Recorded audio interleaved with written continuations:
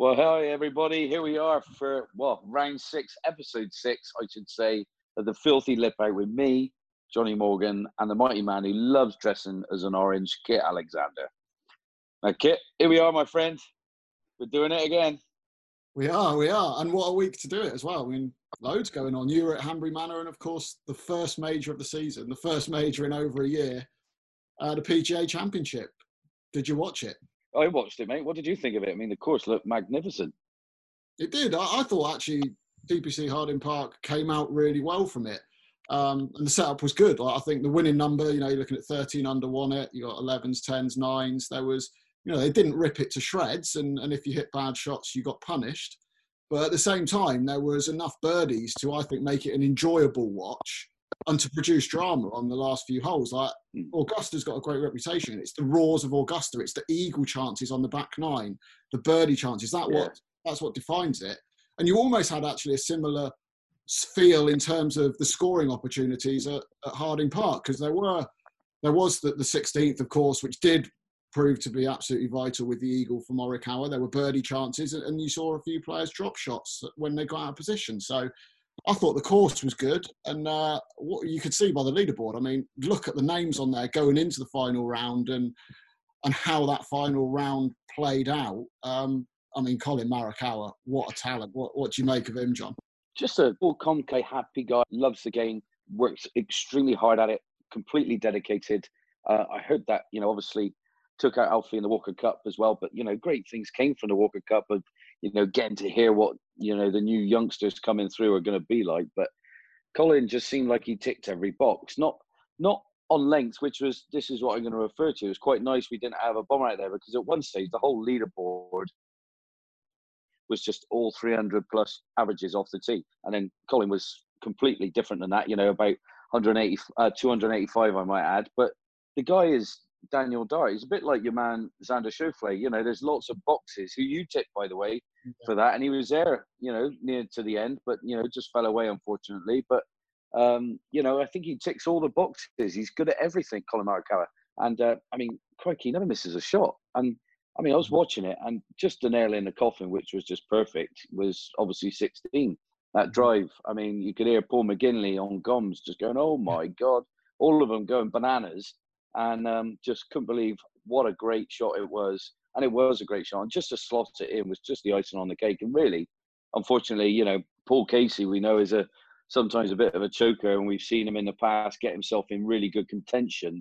He put his best foot forward, Paul Casey. He really did. He showed that, we all know what a great player Paul is. We just know he just can't get over that line. But he was taking down Colin, and, all the boys were. But Colin just came up with the goods. And, wow, just such a nice bloke. Love his smile.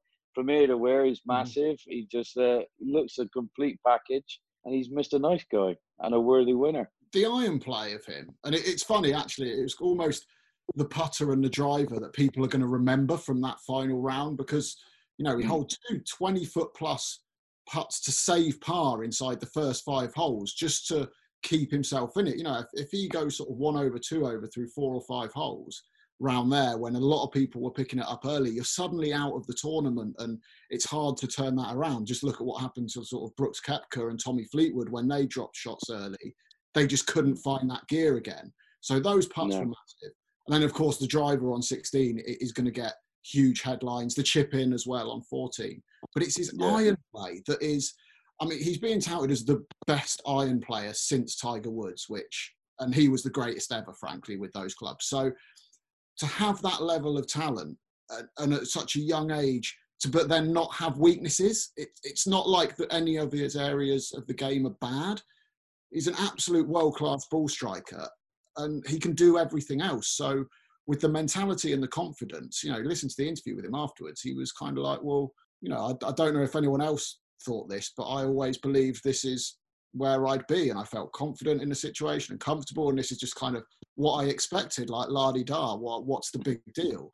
And I think you almost need to have that what's the big deal attitude actually to be decent in majors, because if you do build it up too much in your head, that's when you start psyching yourself out, or you choke, or a shot becomes more important than just one golf shot. We all know lots of these moments were massive. That tee shot on 16, that chip on 14, those par putts. But the moment you as a golfer in the moment start thinking they're more important than just the one shot you're facing, I feel like that's a really slippery slope. For you as a competitor, I guess, you've been in moments where you've been aware of the importance of a particular golf shot, but you can't treat it any differently to execute it.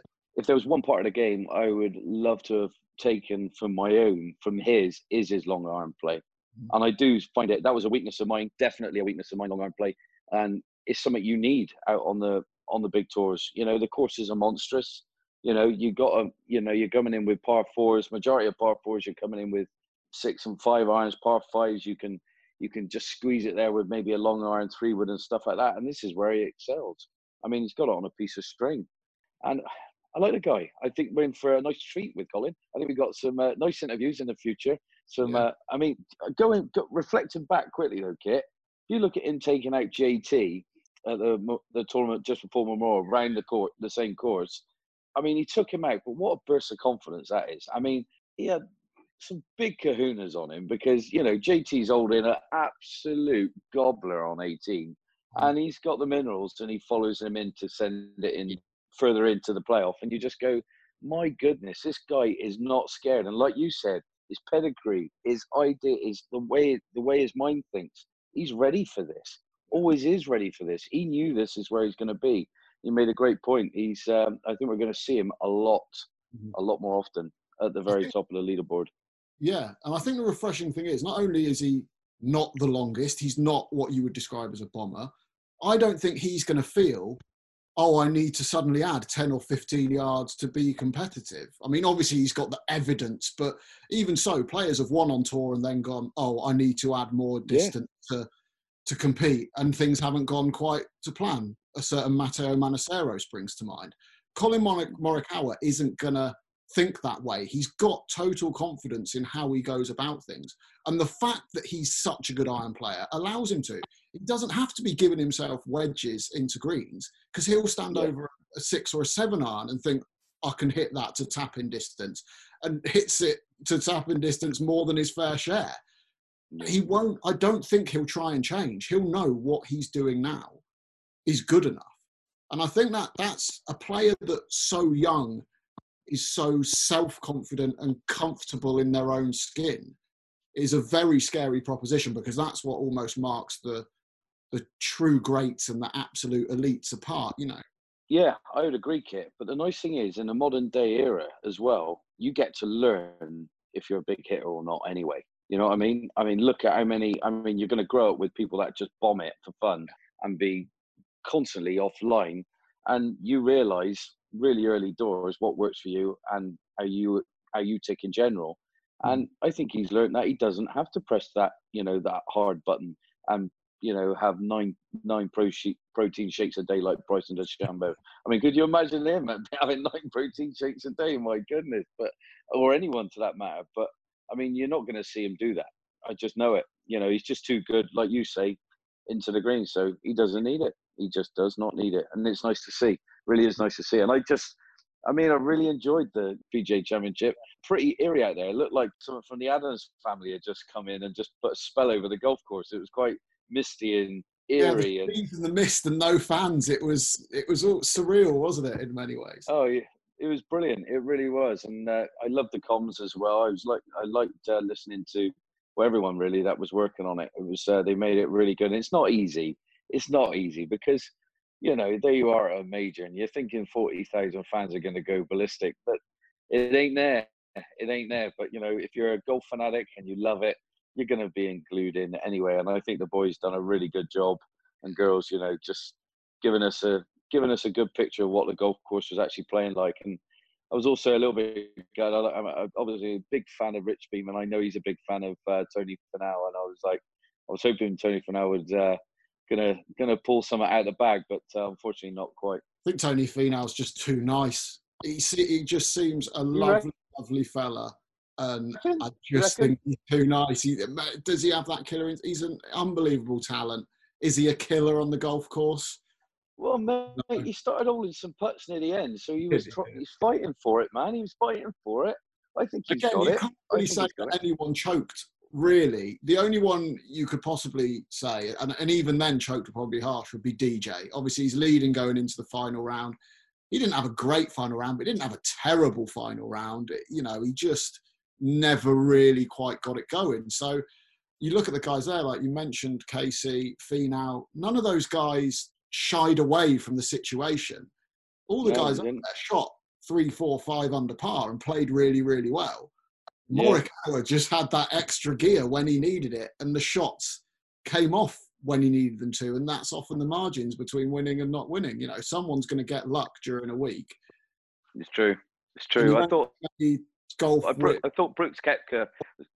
Yeah, I mean, I thought Brooks Koepka was going to have a fresh out the kit. I must admit, he's one of those guys that you just think, big occasion, here he comes again, big butch and proud and confident, meaty as hell, stands up there, done it twice already in a row. Is he going for the third? Just didn't happen for him, did it? Unfortunately.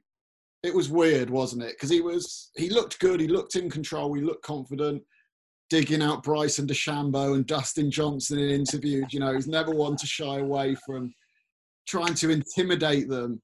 But then that's great when you go on and win. But when you do something like you did this week just gone and you absolutely capitulate, frankly, in the final round, like, how's Brooks going to be feeling today? And how are the other players going to be feeling towards him because of those kind of quite incendiary tactics that he uses? Nothing really. I think they know him that well that they just took it with a pinch of salt. Like, okay, that's Brooks. Don't worry about it. I mean, they just know he's going to be hungry, ready for the next major as soon as it's round the corner. And if he's prepping already for it, I guarantee you that. His mind will be totally on that, thinking, right, I want that baby. But yeah, he's a wind-up merchant, isn't he? Which is quite nice. And I mean, you can tell he spent some time in Europe because we're all like that. So it's he's a good egg, Brooks. I like listening to him, and if you want someone to tell you a few home truths, that's your man. He isn't going to shy away from it and tell you something he thinks you need to hear. He's going to tell you what he knows you need to hear. So I'm a big fan of Brooks. What did you make of Rory McIlroy's performance this week? Again, he never. It seemed to me like he never got into the tournament. What do you think's missing, or what do you think he needs to do to essentially make faster starts, just so he's got a chance? Yeah, I don't know. It's an awkward one for Rory because we all know what a talent Rory is. Unbelievable, and he ain't going anywhere. He's just a little drop in form, maybe a little bit drop in confidence. I don't know what it is. I really don't know. He will get it back. He's one of those guys. He's got too big a game, too big a heart. When he's in it, he loves it. But at the moment, it's just not there. It's just not there. It's just not all firing on all cylinders. All the bases are not covered. Few too many weaknesses out there. I don't know if that's mentality. A little bit lax over shots, and he normally is not so in the zone like he normally is. He's the only one I can answer that one for you. Yeah. I just and for everyone, Rory is everyone. Jack, the mighty Jack Nicklaus, Golden Bear, Tiger Woods, all know his capabilities and all said it in the past how good he is. We've all said it. So it's not going to change. I don't think he's got any underlying injuries or anything like that. I think he's just a little bit, I don't know, just it's taken him a bit longer to break, get his, get the wheel rolling, if you know what I mean, get it going round and round a little bit more consistently. So, yeah. I think he struggled with the lack of fans in the restart more than anyone, frankly. He is clearly someone that thrives off that. But the major thing and the slow starts in majors dates back sort of 3 or 4 years now. And I love Rory as much as the next person. And obviously he's an immense talent. But there clearly is something that is lacking or something that isn't right for that trend specifically in the majors to be where it is, whether it's strategy, whether it's mentality. Maybe he just puts too much pressure on himself, tries to be too... I feel he could actually probably be more aggressive early on in majors than he is. But I think I would go with... if it doesn't, and we can all say the superlatives about him and that he is, when he's got his best game, he's the best in the world. And he probably is. But the fact of the matter is he hasn't taken his best game to a major for quite some time now. So the key then is, what does he need to do to unlock that best game and unlock it on those big 4 weeks a year when he and frankly most of the golfing world most want him to, because we want to see a firing Rory McIlroy at these majors. We know what he's capable of. We want to see him there. We want to just imagine if he and Tiger were in the mix on Sunday as well. You know, that makes it a better golf tournament. What was already a brilliant finale, you put a Rory and or a Tiger, because they are the two absolute needle movers and marquee names still in our game. You put one or both of them in that finish, and you're looking at one for the ages. Yeah, I mean, you are looking for one at the ages, but I mean, to get wind in yourselves that Rory needs, he probably does need that moment. He needs that moment where he is face to face with Tiger, and they're both playing great.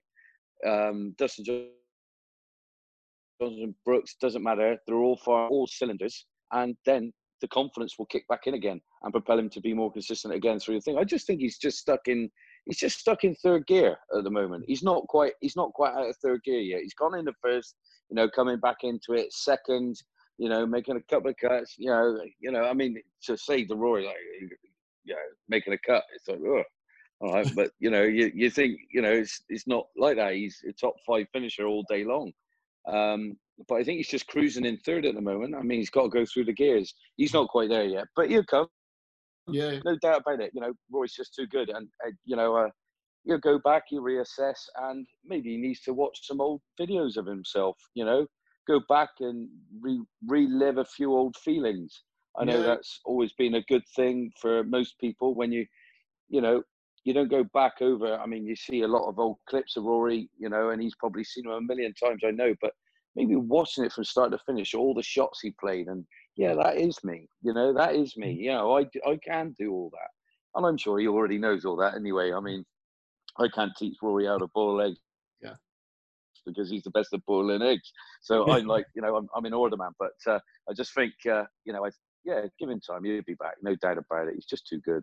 Yeah, yeah. I mean, I'm a journalist, obviously, so I'm always looking for little storylines and nuggets and trends. The Rory one is there, and you know what? We're all probably guilty of over-analysis a little bit, and Rory's come out and said that. But along those lines, one thing that I saw again this week was the potential for this to have been a real changing of the guard moment when you look at the names that were up there. Obviously, Morikawa won, but you had Wolf up there as well, DeChambeau. Victor Hovland had a decent week. There were a lot of the sort of younger guys who haven't been around very long. And, you know, even though DJ was there, an established guy, he fell away. You know, Jason Day was sort of there or thereabouts. Koepka couldn't get it done. I mean, Scheffler and Champ as well. We haven't even mentioned them, but actually, Mate, unbelievable. well, they didn't get the job done, but it was kind of the first time both of those guys, Cameron Champ and Scotty Scheffler, have been in contention in a major, and they both look good. You know, they didn't quite get the win. There were a couple of loose in there, from Champ more so, but they both stayed the course and hung around and played well under the gun, you would say, all in all. Are we seeing a changing of the guard potentially, or is just one tournament in a slightly strange circumstances out of an unprecedented lockdown? Am I reading way too much into this? No, I think you're spot on, Kit. I really do. And when I say spot on, I do think there's a little change in the guard on the horizon. I really do. I can see them all coming in. I've seen it on the European Tour already, and these few tournaments coming in now. You know, can see it out there in the States. I mean, really, honestly, I mean, you know, we're talking, what's Rory now? What is Rory now, roughly? 31, is he? 30? Or am I doing it just, yeah. So there you go, you know, probably 10 years difference to the other youngsters coming through now.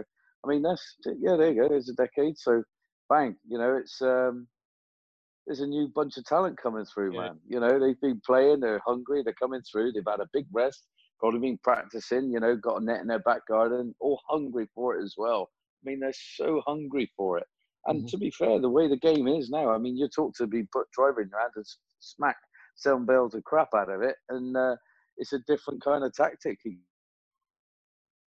know, to what I'm used to growing up at, you know, where you had to learn your shapes and your ball flights and stuff and the spins and stuff. Now it's bang, you know, the guys on tour that are fixing you up for all your equipment are just unbelievable, and they can give you a club that goes off with no spin and cuts through anything and flies forever, and you go, thank you very much, you haven't got to change anything and do anything, and then you're off and running. But I don't take that away from any kind of skill whatsoever that, you know, these guys have got as youngsters. But yeah, there's a change in the guard, and it's a different style of play again as well. And yeah, I love it. I love it. And it's going to happen now. I mean, you're going to see them in the top 10 all day long, fighting with the likes of DJ and JT, and who's still young. I mean, Yeah, you of can't course. say Yeah, JT is just, you know, John John Rahm Rahm. back to number one in the world, but not a mention really this week with a sort of backdoor tied 13th or whatever it was. But you know, he's almost the previous generation, if you like, and he's been on tour 5 minutes. It's crazy. It does. Yeah, you know, when I look at Rahm and I look at JT, I see two phenomenal players, and I'm a little bit gutted. Jordan Spieth is, I can't mention in the same breath at the moment. You know, he's kind of just filtered away a little bit, but hopefully Jordan find his get his act together and he'll be back on our TV screens because he's too good not to. But you know, I think these guys are exceptional. I mean, the swings of both those guys that we mentioned, JT and Brooks. You know, I mean, JT, I'd have his swing all day long. I mean, that one, I'd say thank you very much. I'd be quite proud of that one. And yeah, wherever I go, everyone will go, cool, who's that over there? Just those hips, how he fires them out of the way and bombs it. The speed he can generate for quite a small guy as well, Kit. I mean, he's probably about your size, and you know, and he's hitting it. Would he be? He'd be carrying Just a tiny bit Morikawa by John, just a little bit. Yeah, slightly further than I hit it. Yeah, just slightly further. Yeah, I'm sure. But no, it's brilliant though, mate. And I mean, the game is on the up. I mean, we've had a massive surge, haven't we, all over the world in golf because lockdown, COVID-19 has been so bad, and it's still going on. But golf is very easy to distance. You know, you're able to distance yourself in golf. You get up there, you stay in your car, you go to the first tee. Your mate's over 2 meters away easily, and then you don't really hit it in the same spot, and you know that's it. And you know, I think we're going to see a lot of youngsters come through. Give it another 10, 15 years, I think we're going to have another mega boom in golf. I really believe it.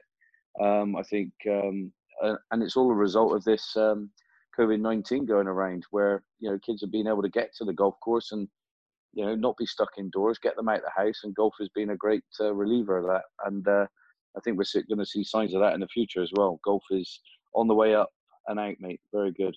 100%. I think golf has helped a lot of people come out the sort of back end of the lockdown initially, and hopefully that continues. I mean, throwing it further ahead, we've chucked so many names out there today.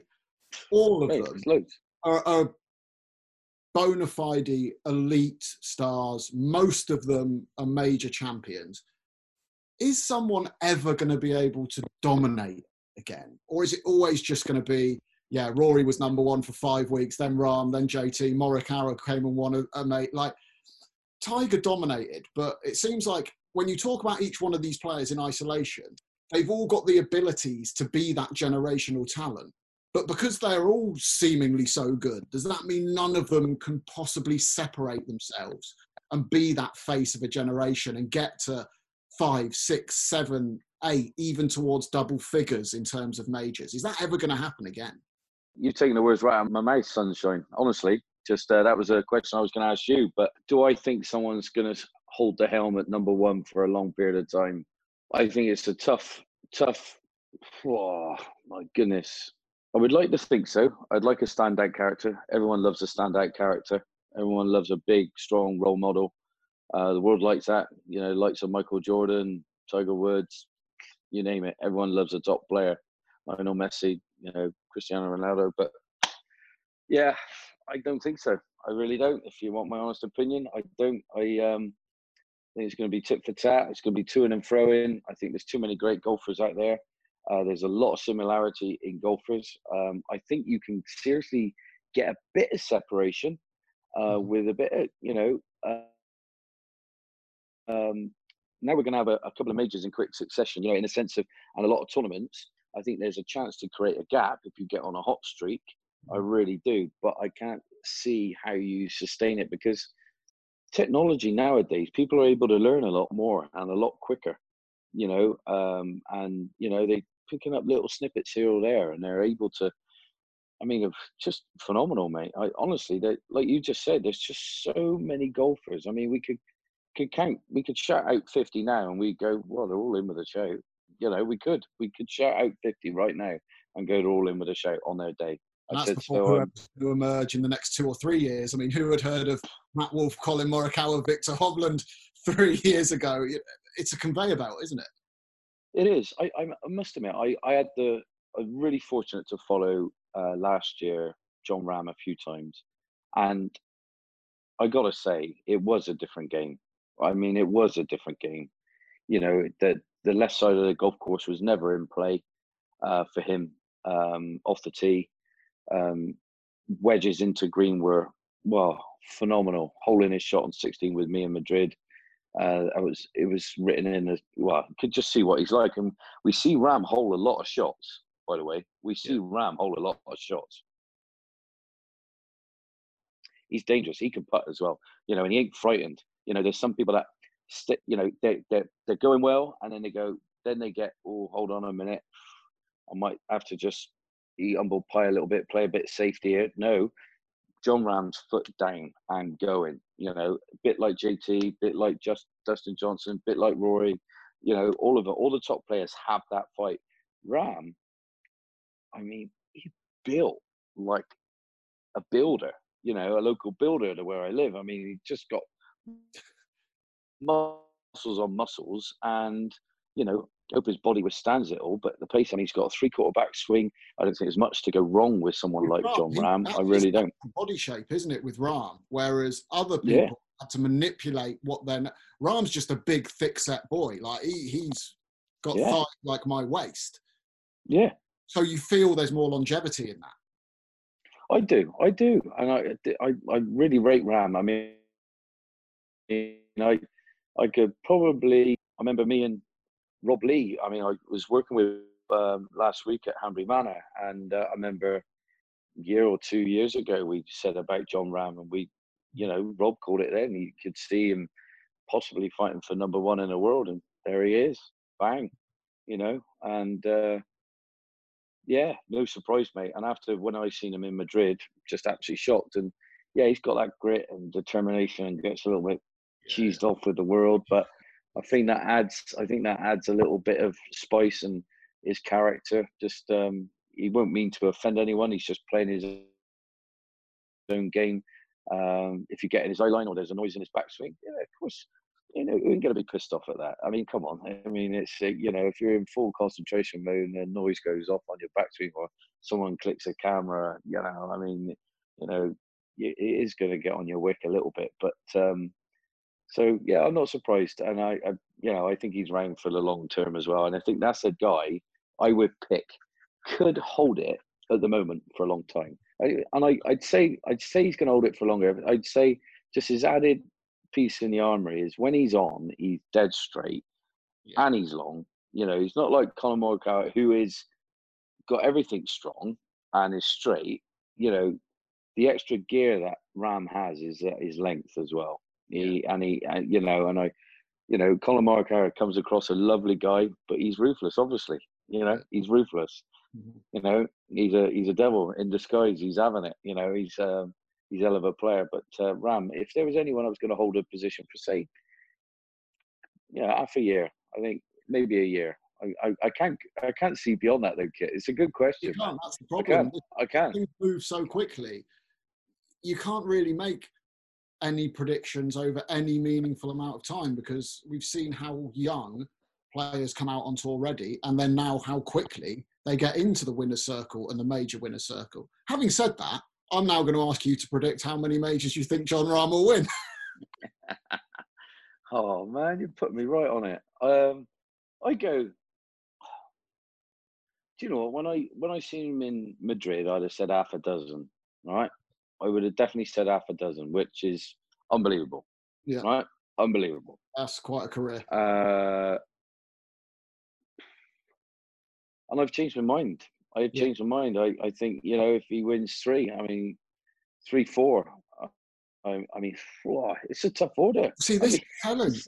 I was leaning towards getting the conversation this way, where because of how the modern game has changed in terms of the strength, in depth, the quality, the amount of players that can win, it feels like a conversation needs to be had about what constitutes a great player and a great CV. Like 1 or 2 majors historically, you know, you're not necessarily a great. You're obviously a very good player, or there's been players that might have shown up and won 1 major and done not a lot else, and that wasn't enough. But when you're talking about a guy like Jon Rahm, as such an unbelievable talent, who you think can stay at number 1 for a decent amount of time amongst the current crop we've got, and I absolutely agree with everything you've said. And then suddenly you go, actually, like 3 or 4 majors would be a really good career haul, a career that could span 20 years because he was so young, or more, 30 years because he was so young on the scene as well.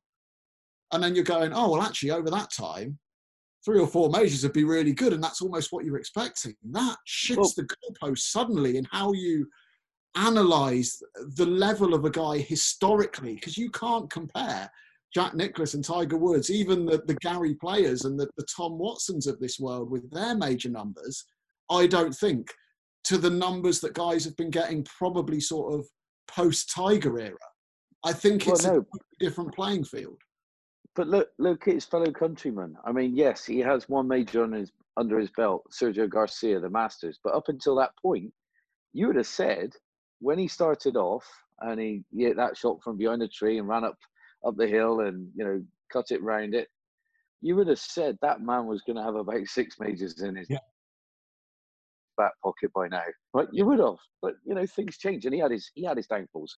You know, like he's not quite there yet. You know, he's fallen away, but then he come back again. You know what I mean? And you know, but coming back to Sergio, coming back to Rahm, you know, you would have said, you know, Sergio would have had 6 in his pocket right now. I know I would have, without question. And I'd imagine a lot of people would have said the same thing. But then he was in the era of the magnificent Tiger Woods. Yeah. So, you know, that man's going to steal your thunder no matter what. The guy's unbelievable. But yeah, and it's interesting, mate. But I don't see a world number 1 being there for too long. You know, not with standard of golf out there. The great talents that there are coming to the world, they're coming from the corner of the globe, and they're here to stay. And we're going to see some great golf, man. They're going to change it. They're going to completely change it. And I think the courses now got to become a bit more narrower. They're going to have to become a little bit more thicker in the rough. The greens are going to have to accommodate. They're able to send the ball sky high and land it on a dime.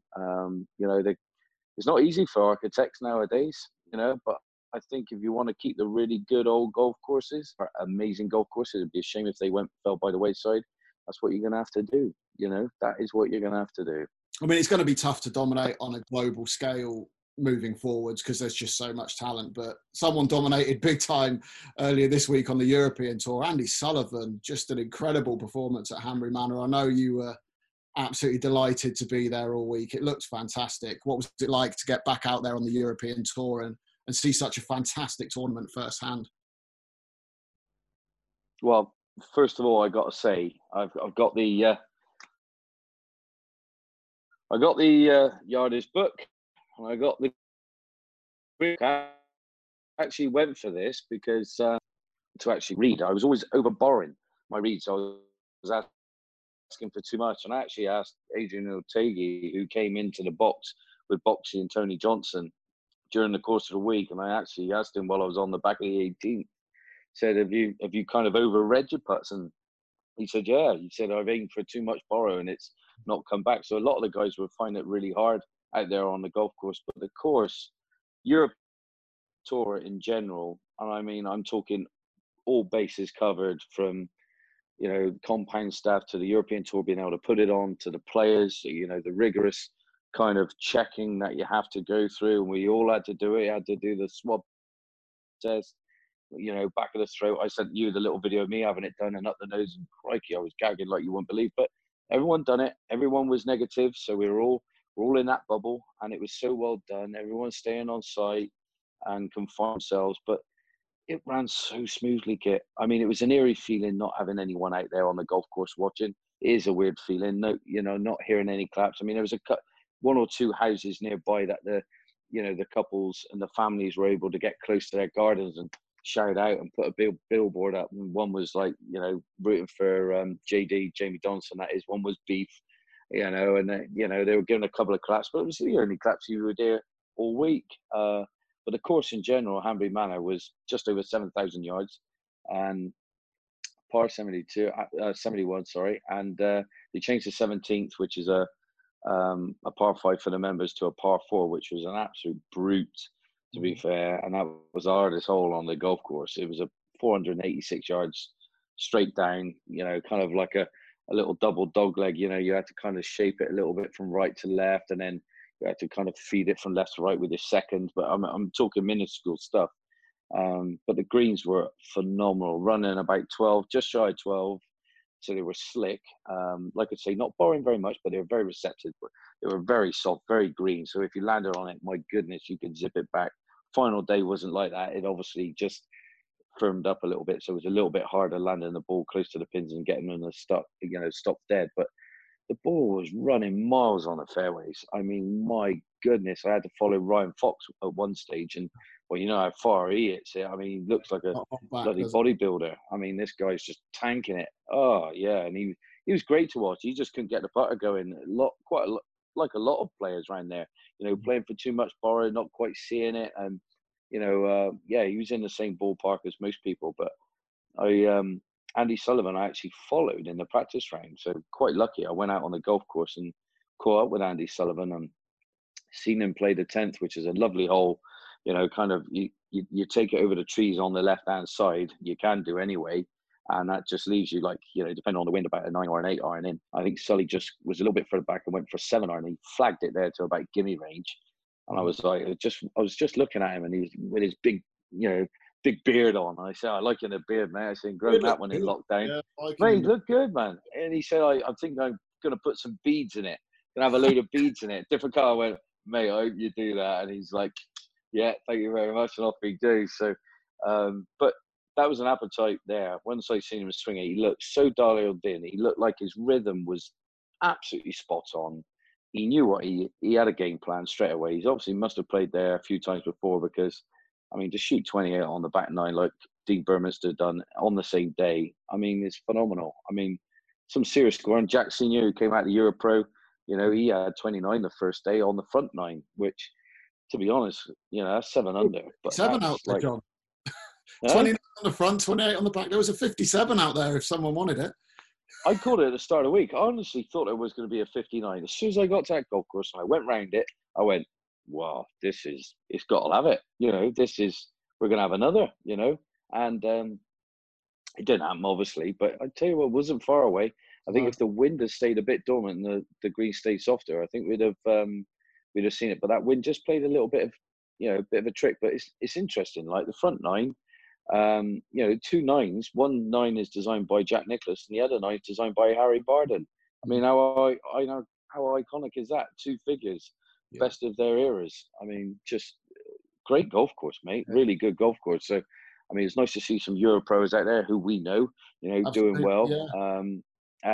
But I got to make reference, as much I love, seeing them all out there and playing. It's nice to see them all back. I got lucky. I got moved from a group, Schubner and Burminster, and I got told to go forward to the Bowood boy, Jordan Smith, and this Wilco Koninaba, that's it. Yeah. Right. So I'm with him, and I've caught up on, what is it, the 13th, at the back of 13. I've just got his yardages, and Jordan's come off the green, and he's looked at me, and I said, how is it? He said, you ain't gonna believe it. He said, I've never played with anyone like this before, John. Mm-hmm. Not even close. He said he hits it out of sight. I went, wow. I said, really good. He said, unbelievable. He said, just to let you know, he said, the 12th today's playing into wind, which is this massive par 5, big couple of oak trees down the left that you can't really take it over, even though Ryan Fox did it, but it was downwind when he did it. Anyway, it's into wind. I think Jordan hit it 310 yards, with his bit of run on it as well. 310, 320. Wilco has just taken it over the tree. Now, to carry that tree would have to be 360 on the fly.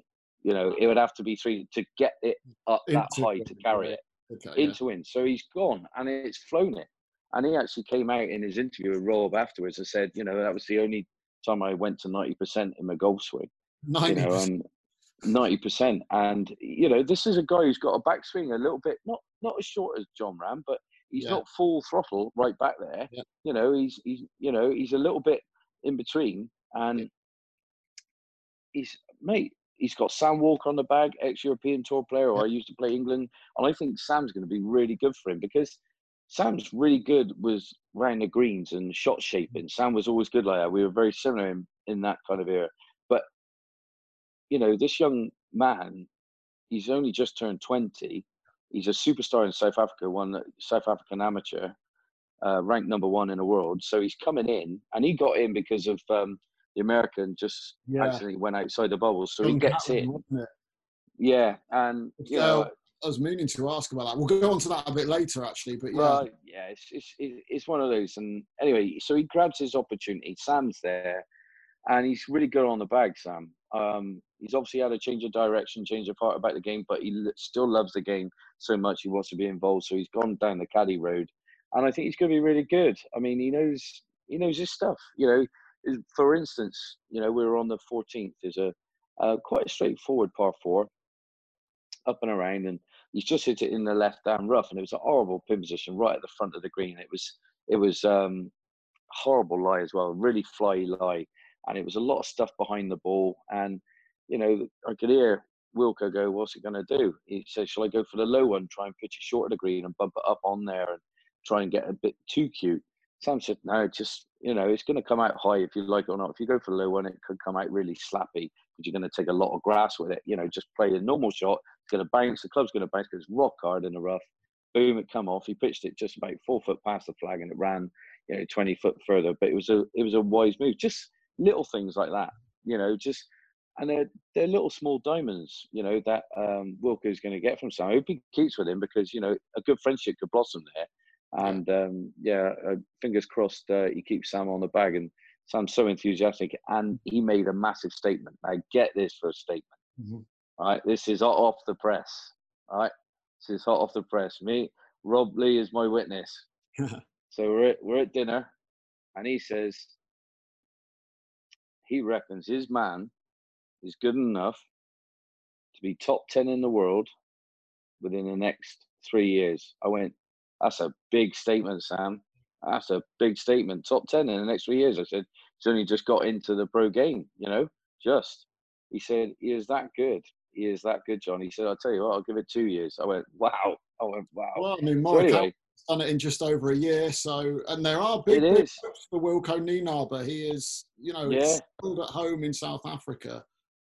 And he may well just come on and do exactly what those guys are doing in the States straight out of college. And he looks comfortable. He does look comfortable, Kit. And I tell you what, after watching him, I was really impressed. I was really impressed. And to be honest, he's still on 17, right? And he was hitting 3 woods off the tee, 330. Yeah. And I'm there going, and they were into wind. And he's up against Jordan, we know is a really fine player, solid as a rock. Not many weaknesses in that man's game, I tell you. You know, 17, driver off the tee. Wilco, 3 wood, past him about 10 yards. I'm like, they're going, what? But the ball flight, the strike on it, I was like, what on earth is that? You know, it's not a sound you hear very often. Yeah. You know what I mean? When someone absolutely is different. So different gravy from Wilco. I'll give him that.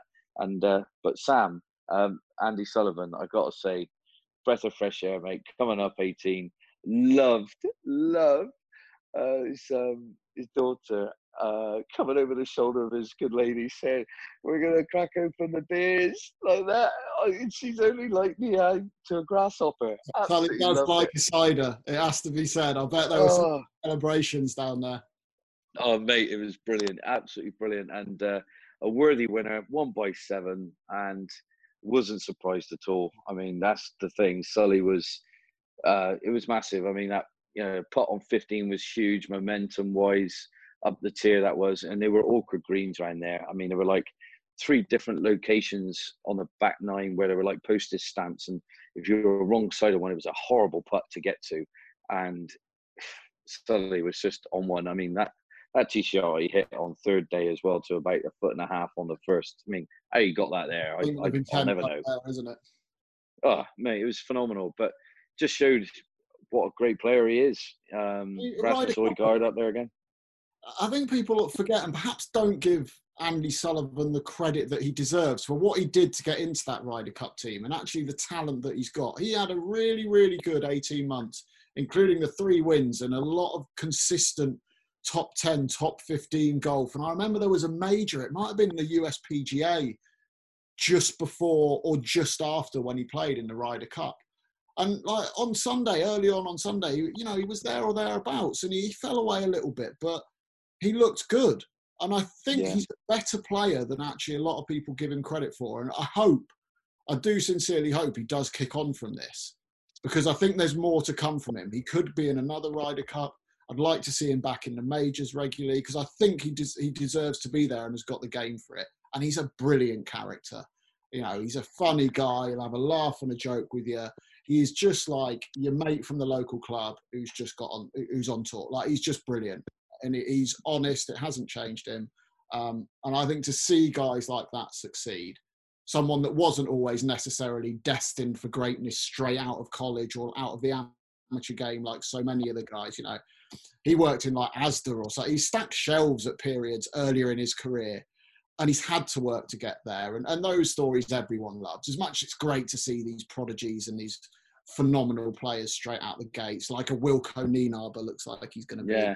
We all love an underdog story and a guy that's had to fight, and it wasn't expected of him to be a brilliant golfer and a tour winner. But the Nienaber one was interesting because he was the last man into the field. And I don't want to dwell on this negative thing for too long, obviously, but John Catlin, the American, did break the bubble on the Tuesday evening. The European Tour, absolutely right to withdraw him and his caddy, who had also gone to the restaurant, from the tournament. They have to take that kind of hard line, and it's great that they are. I was just wondering, you on the ground there and in the bubble, was there much talk or reaction amongst the players and staff who were there about that incident at the time? No, there wasn't, Kit. It was very professional. As soon as he knew he came back in the next day, someone confronted him about it. Bang, he held his hands up straight away. Yes, I did it. And that was that. Bang. He drew the line. You're right, mate. Done. That was it. It was clean and simple. Everyone was friendly. Everyone got on with business straight away. No questions asked. I mean, it was just, like I say, mate, the whole tour, the whole thing, you know, everyone involved, it ran so smoothly, buddy. It runs so smoothly. It was really good. It's very hard to get your head around the mask wherever you go. I mean, especially, you know, going out onto the golf course. I mean, you know, having to wear that. I mean, it was blistering hot. It's not easy. The best of times to breathe in them, but to breathe in it in 35-degree heat is even harder. I can promise you that. And it nearly got to 40 at some stage. So it was tough out there. You know, it really was. But no, it was all good, mate. It was run brilliant. Dave Williams came in. You know, chairman came into the box for a bit with Boxy and Tony. Said some lovely things, and I echo exactly what he said. Really, you know, Westy came in. You know, Lee Westwood, he was brilliant as well. Adrian Ortega came into the box. So yeah, they all had great things to say, and great support from Lee Westwood as well. He's playing 3 of the 6. Great ambassador for the European Tour. Absolutely love him for that. And yeah, I asked him cheekily as well. I got one of his ping bags with the Union Jack logo on it that was at Close House 4 years ago. Oh, awesome. I asked him if he could sign it for me in the future. I was hoping he was going to Wales, but he was like, I'm not going to Wales. So I was absolutely gutted. But he said that, you know, in the future, maybe I might have to take it with me. Hopefully he can sign it for me. There'll be something I'll keep forever. He's a good role model, Lee. But yeah, I think it's been great. I was going to mention Iona Stevens. I worked with her for the first time. She was brilliant. She was on course and doing the walks and talks with, and a final interview as Andy came off the golf course. But Iona asked a great question to Sully going down 7, I think it was, and he said about his prize he won to go up to space, wasn't it? Yeah. So he said, yeah. So she's asked him a question. He said. And this brings me back to you, though, Kit, because you've just let the cat out of the bag. I went, he's gone, no, he said, I'm only 4'4". He said, I get, you know, if I go up a ladder, I don't like heights and stuff like that. He said, so you ain't having me go up into space. like you just said, you'd rather parachute out of a plane than go up a ladder. I'm so scared of heights. Absolutely terrified. Literally, I would rather, as I said, parachute because I know I'm going to be strapped to someone who knows what they're doing. You like being strapped on, don't you?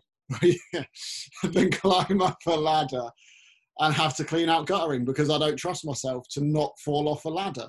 So, yeah, I'm with Andy on this. Like, the idea of going into space, fantastic. But would I want to, have all of that jet fuel strapped to me and get fired in? I mean, he must be wishing, why couldn't I just got a nice car for that, Ace? Like, yeah. Oh, but me and I,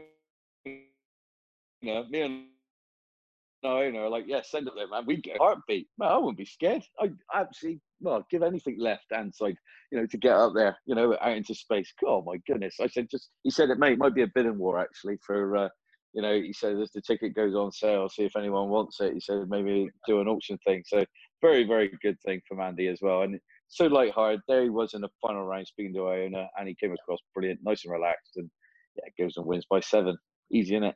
Easy. It is easy when you're hitting the ball and as dived in as well as he was and putting it like he was. Well, it was an incredible week from Morikawa in the States, Sully back home here. John, it was wonderful to see you and listen to you back on the TV as well. I really enjoyed it. I thought the coverage was great. What I saw before I summited Mount Snowdon on Sunday. That's all for this week. Thank you for listening. As always, you can find us on Twitter at Filthy Lip Out. Please remember to subscribe, like, leave reviews, share us with your friends. Everything you can do just helps us be found by other golf fans, and we do hugely appreciate every one of you that does take the time to do that.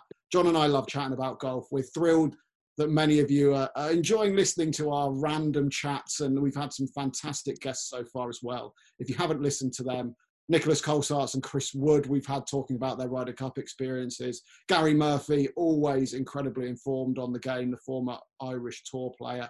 And just last week, Richard Mansell talking about his journey from the Euro Pro Tour to the European Tour and Challenge Tour, where he's plying his trade these days. Check them out if you haven't already. Thank you for listening again, and we will see you next week. Bye for now.